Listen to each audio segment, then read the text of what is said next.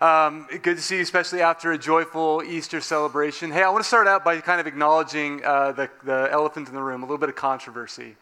Just because a number of people have pointed it out to me today. I am, in fact, wearing a Dodgers shirt. You see, I grew up in Southern California, and it's a thing. And I would have thought that after 3 years, this wouldn't be controversial anymore, that in the house of God, it is a place of all nations, a place where all divisions cease, where all are welcome, even Houston Astros fans are welcome here. But since so many of you have pointed it out to me, I just wanted to call that out. For the next 8 weeks, kind of leading into the summer, we're going to be going back into our multi-year deep dive into the Gospel of Mark. And the goal is to finish this time next year with the resurrection on Easter Sunday. But that does mean that coming off of our celebration of the resurrection on Easter Sunday this year, we're going to be going back in time for 1 week with a story that was set on the Monday after Palm Sunday. Just to give you a little bit of perspective about why it's going to take so long, you might be thinking well, how long is the Gospel of Mark? If we're just there. A few things about the way that Jesus' first century biographers put the story together. In the Gospels, Jesus' public ministry took place over a roughly 3.5 year period. And we know that kind of from the scattered details about the festivals, the dates, these little geographical markers that pop up and just kind of sit in the background of the stories. But over this roughly 1,200-day period, all of the Gospel writers put together a special focus on the last 7 days of Jesus' ministry. For Mark, the week between the triumphal entry on Palm Sunday and the week of and the resurrection, that 1 week period takes up 38% of the gospel. And the reason for that is that Jesus spoke of his death as having a particular significance. He described it as something that was both promised and something that was given. It was something that he outspokenly and intentionally moved toward in his ministry. It was promised. Mark tells us that Jesus spoke to his disciples at least 3 times, telling them what was going to happen and how everything was going to unfold with the cross. He quotes the prophets to describe what kind of Messiah he is going to be, the suffering servant who takes on the sins of Israel. And on Palm Sunday, he's kind of letting them know, we are moving toward the end game. This is where it's all going to happen. But his death is also something that is given. Meaning that it was not the result of an idealist kind of making a few wrong turns and making mad the wrong people. It wasn't because a Roman bureaucrat had a bad morning. It's because he willingly laid his life down. He chose a collision course with the powers of the world, specifically to unmask and to expose those powers. I love how the priest Fleming Rutledge puts it. She writes this: "Only by looking at the cross of Christ do we learn the magnitude of the forces that held us in bondage. We escaped. He was immolated. The size of the ransom is equivalent to the size of our enslavement. That is the payment of equivalent value. That is what we are worth to him." Jesus chose the cross to demonstrate God's kingdom. He chose the cross in a way that would demonstrate what God was up to, God's justice, God's love. He chose to live in a way that would lead to the cross. And so all that is to say that the gospel writers make a big deal around this week around Jesus' death because Jesus made a big deal about this week that goes around to his death. He was pointing to cross and resurrection as the turning point, as the hinge of history and the Spirit's presence to empower, as something that changes everything about how we come to God. And we see reflections of that in the passage this morning. So as Krista comes up, we are going to kind of re-enter back into the drama of Holy Week, into one of the most difficult and dense passages in all of Mark's gospel. It's where a confrontation with the heart of Israel's faith leads to the cross. So if you have your Bibles, you can open them up to Mark chapter 11, verses 11 through 25. Will you join with me and pray before we read?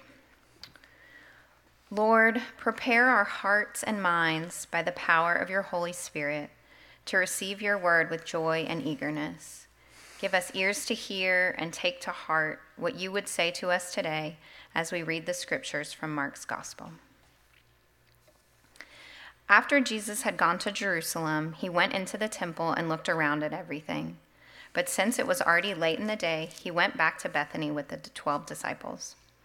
The next day, as they were leaving Bethany, Jesus was hungry. Seeing in the distance a fig tree in leaf, he went to find out if it had any fruit. When he reached it, he found nothing but leaves, because it was not the season for figs. Then he said to the tree, "May no one ever eat fruit from you again." And his disciples heard him say it. On reaching Jerusalem, Jesus entered the temple courts and began driving out those who were buying and selling there. He overturned the tables of the money changers and the benches of those selling doves, and would not allow anyone to carry merchandise through the temple courts. And as he taught them, he said, "Is it not written, 'My house will be called a house of prayer for all nations'? But you have made it a den of robbers." The chief priests and the teachers of the law heard this and began looking for a way to kill him, for they feared him, because the whole crowd was amazed at his teaching. When evening came, Jesus and his disciples went out of the city. In the morning, as they went along, they saw the fig tree withered from the roots. Peter remembered and said to Jesus, "Rabbi, look, the fig tree you cursed has withered."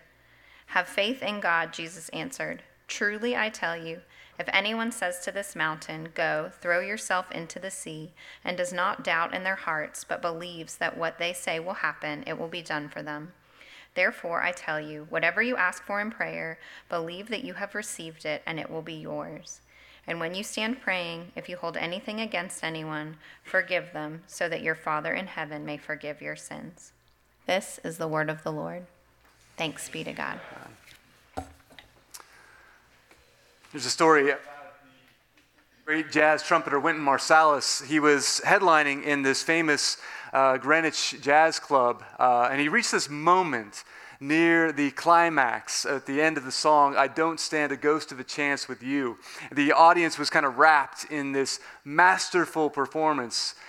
And as he just kind of got down to the final bars, a cell phone blared out and interrupted the whole thing. There was a pause. And the audience kind of started to shift uncomfortably in their seats. The spell that he had been weaving over them was broken, and the embarrassed caller kind of just made his way out into the lobby. And then at first, Marsalis began to play, and then he began to improvise on the cell phone's ringtone. And he started to play it again and again with a few different accents, and then spinning out kind of a rhapsody on the tune. He changed keys. He wove something glorious out of an interruption. And over the next few minutes as he played, as he kind of drew the audience back in, and he wound the cadenza down, he resolved the improvisation, and he came right to the spot where he had left off in the final phrases of "with you." Yeah, generational talent.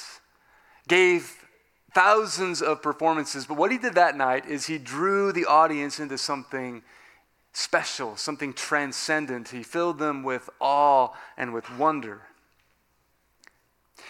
In Mark 11, Jesus is on his way to the temple and he curses a fig tree. He pronounces this curse. He steps into the temple then to stage a protest.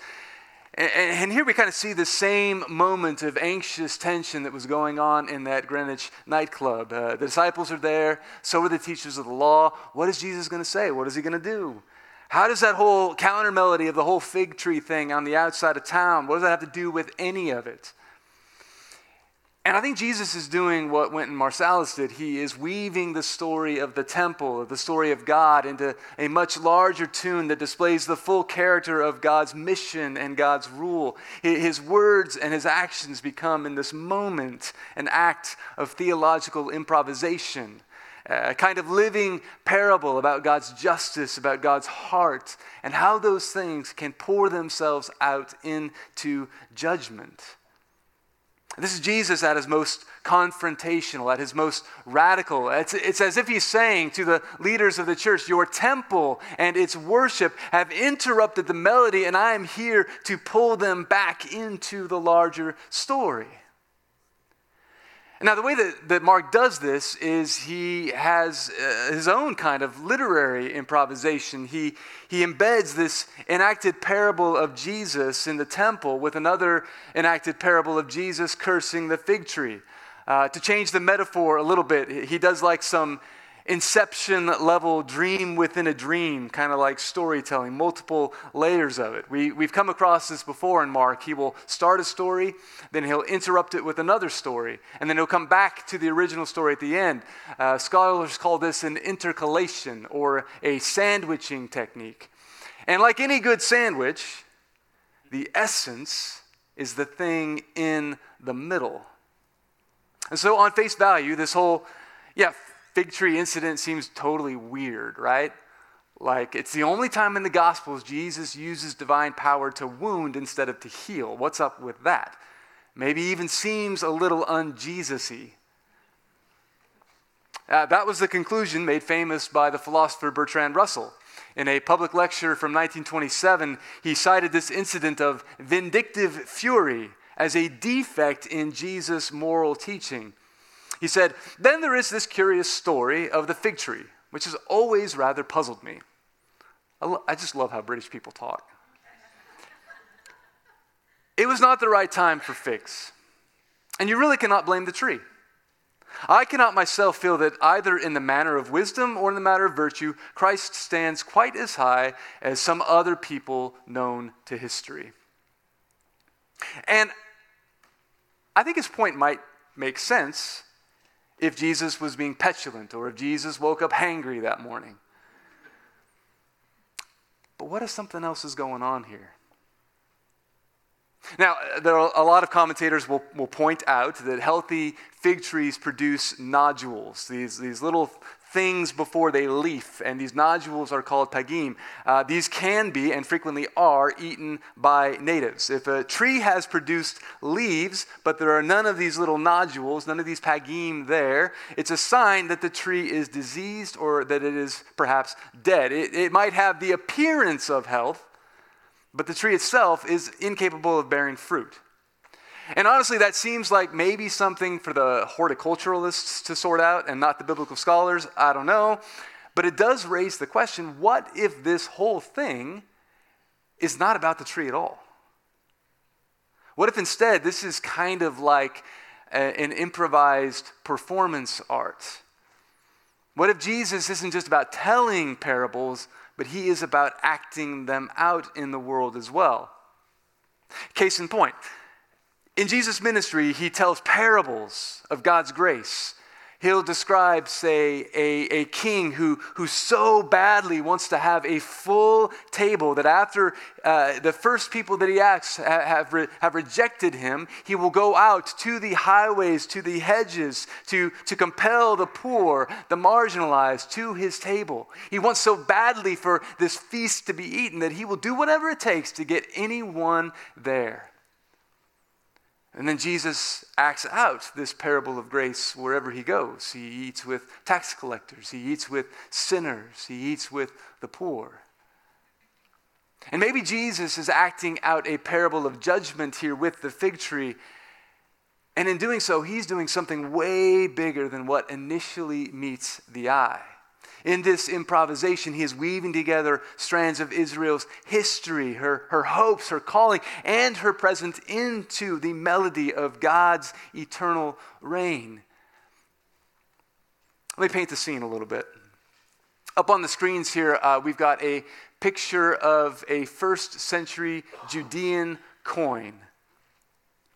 And these were in circulation shortly after Jesus' death, when the groundswell of revolutionary activity kind of reached its boiling point again. They were minted as kind of an underground protest against the Roman coins that bore Caesar's image on them. On the one side, you can see there is a palm tree. It's a symbol that goes back to a time in Israel's history, again, when messianic hopes for a Savior were riding high. It harkens back to this time a couple hundred years before Jesus, when the Maccabees drove out all of the Greeks from Jerusalem. And when they returned in their victory parade, people were waving palm branches and shouting, Hosanna. Sound familiar? And shortly after this triumphal entry, the priests then went into the temple. They purged it of every bit of Gentile influence, and they reconsecrated it as a place of worship. And the temple became this source of Israel's pride, this source of her national identity, the source of her religious identity. And so don't get this idea that when Jesus comes into town on Palm Sunday, he's pulling up on this polite little parade. People are waving their palm branches as a sign of peace. And for sure, some of them are shouting, save us, out of sheer desperation. They are broken. But some have the hope that Jesus is going to kindle the revolution again. And if he does, he's going to go straight into the temple and drive the Gentiles out. So when Jesus comes into town on Palm Sunday, he does what a lot of people expect the Messiah to do. He goes straight for the temple. He goes to scout it out. He goes to the highest point in the city to see what's going on. And what he would have seen would have been a humming center of commerce and activity. The temple itself was this sprawling complex of like 35 acres of space. It had become kind of like a first century bazaar where animal dealers were there and money changers were there, and they're all doing business, all of which was necessary to ensure that the sacrificial system could keep on going in perpetuity. To get in mind of like what this might have been like, think about like how crazy and frenetic everything is on the morning sessions of the floor of the stock trade in New York City. Right? And then add like a bunch of sheep buying like in the background and all kinds of noise like that. Historian Josephus notes that in 1 week alone, 255,600 lambs were sacrificed. So the temple was a busy, busy place. And sacrifices have always been part of the temple. Hour by hour, worshipers would come inside. They would charge interest to change their Roman money into the Tyrian coin. They bought animals then at a markup that was guaranteed to be perfect. And all this profit would go into the pockets of the priests, who were also charged with making atonement for sin. In other words, the temple had become a religious industrial complex. And all of this frantic, loud activity is taking place in the place that is supposed to be reserved for the Gentiles to come and draw near to God in prayer. So Jesus begins the improvisation. He turns over tables. He disrupts people from buying and selling, from carrying their containers across the courtyard. He quotes Isaiah 56, which reads like this: "For this is what the Lord says, foreigners who bind themselves to the Lord to minister to him, to love the name of the Lord and to be his servants, all who keep the Sabbath without desecrating it and who hold fast to my covenant, these I will bring to my holy mountain and give them joy in my house of prayer.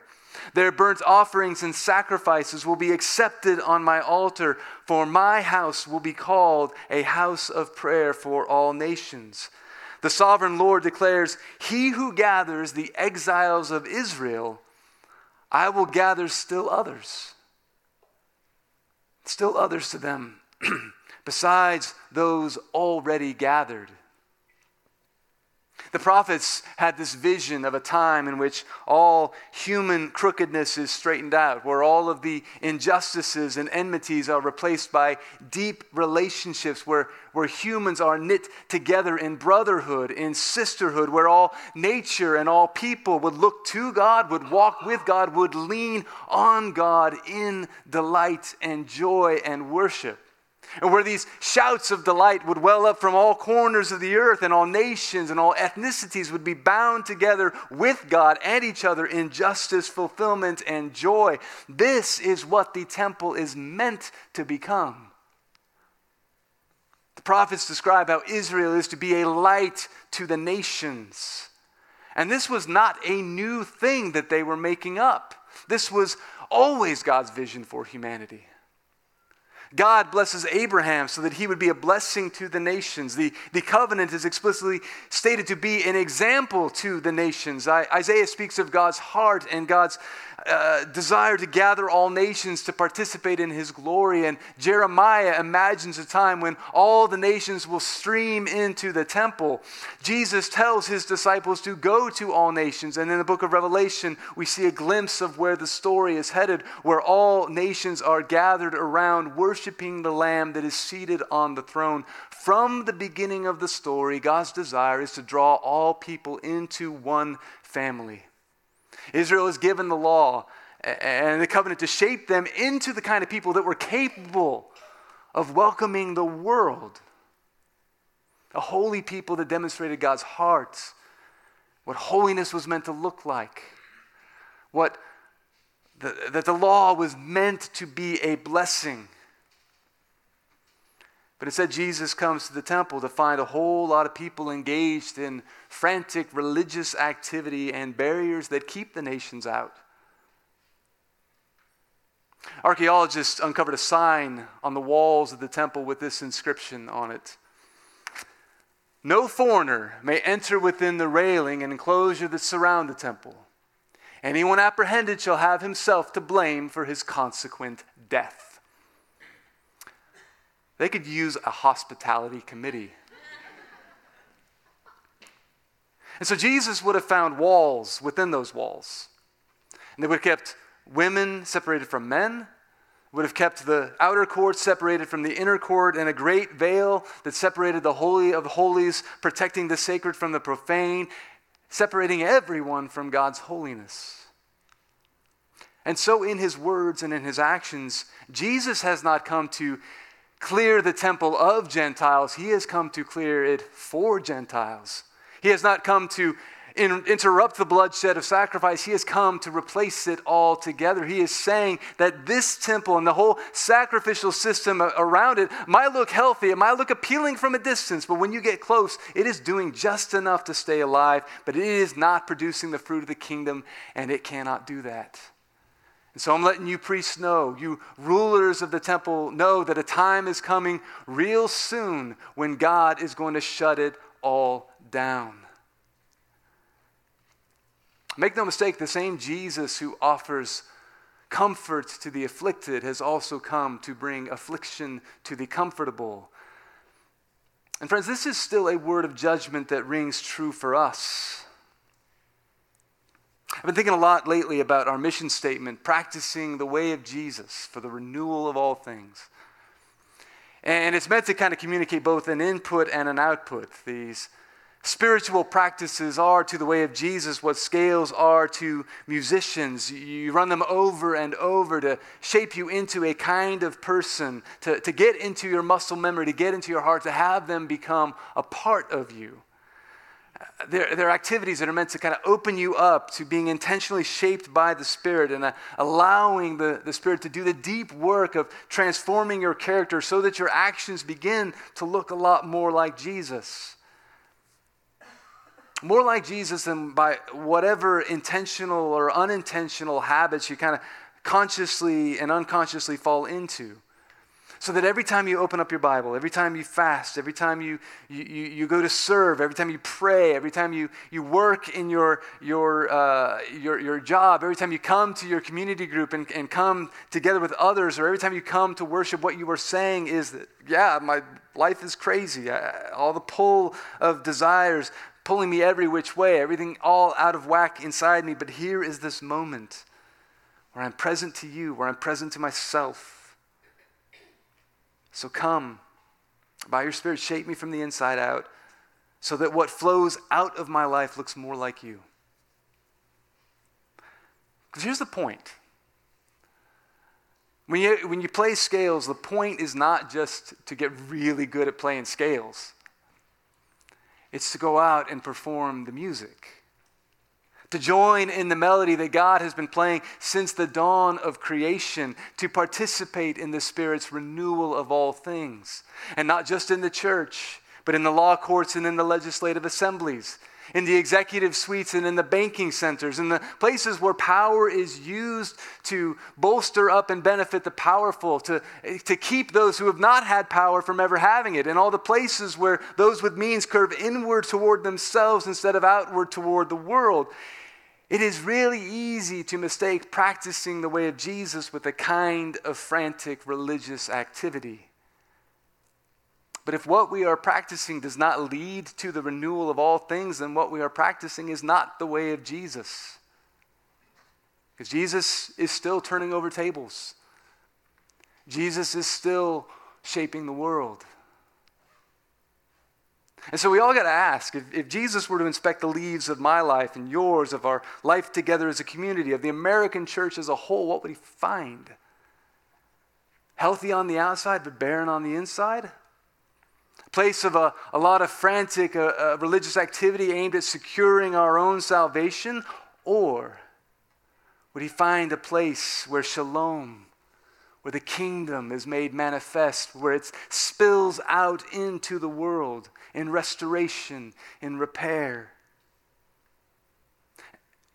Weekend gatherings are great. We all experienced a time a few years ago when everything was interrupted. And as much as it's wonderful to come together and sing and pray, it's not enough. And it never has been. And it was never meant to be the center.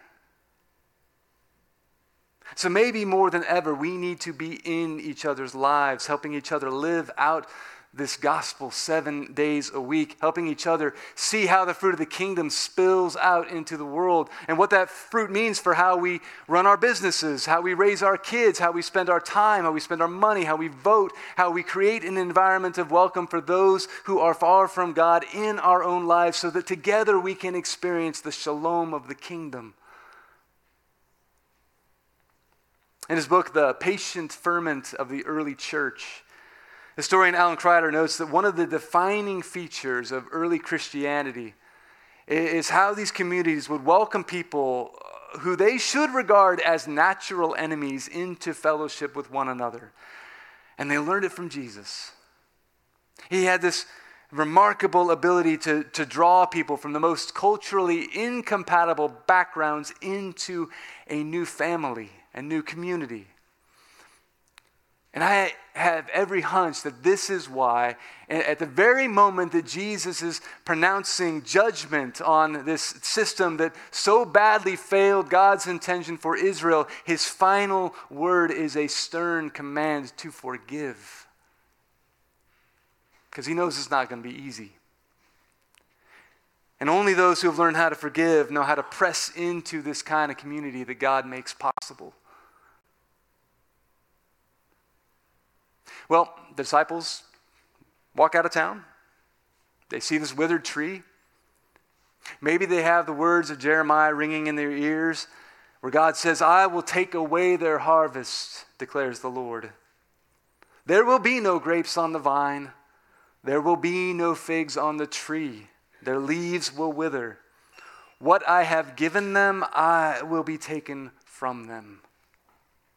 And about 30 years after Jesus enacts this parable of judgment in the temple is destroyed. But friends, in Jesus, judgment is not the final word.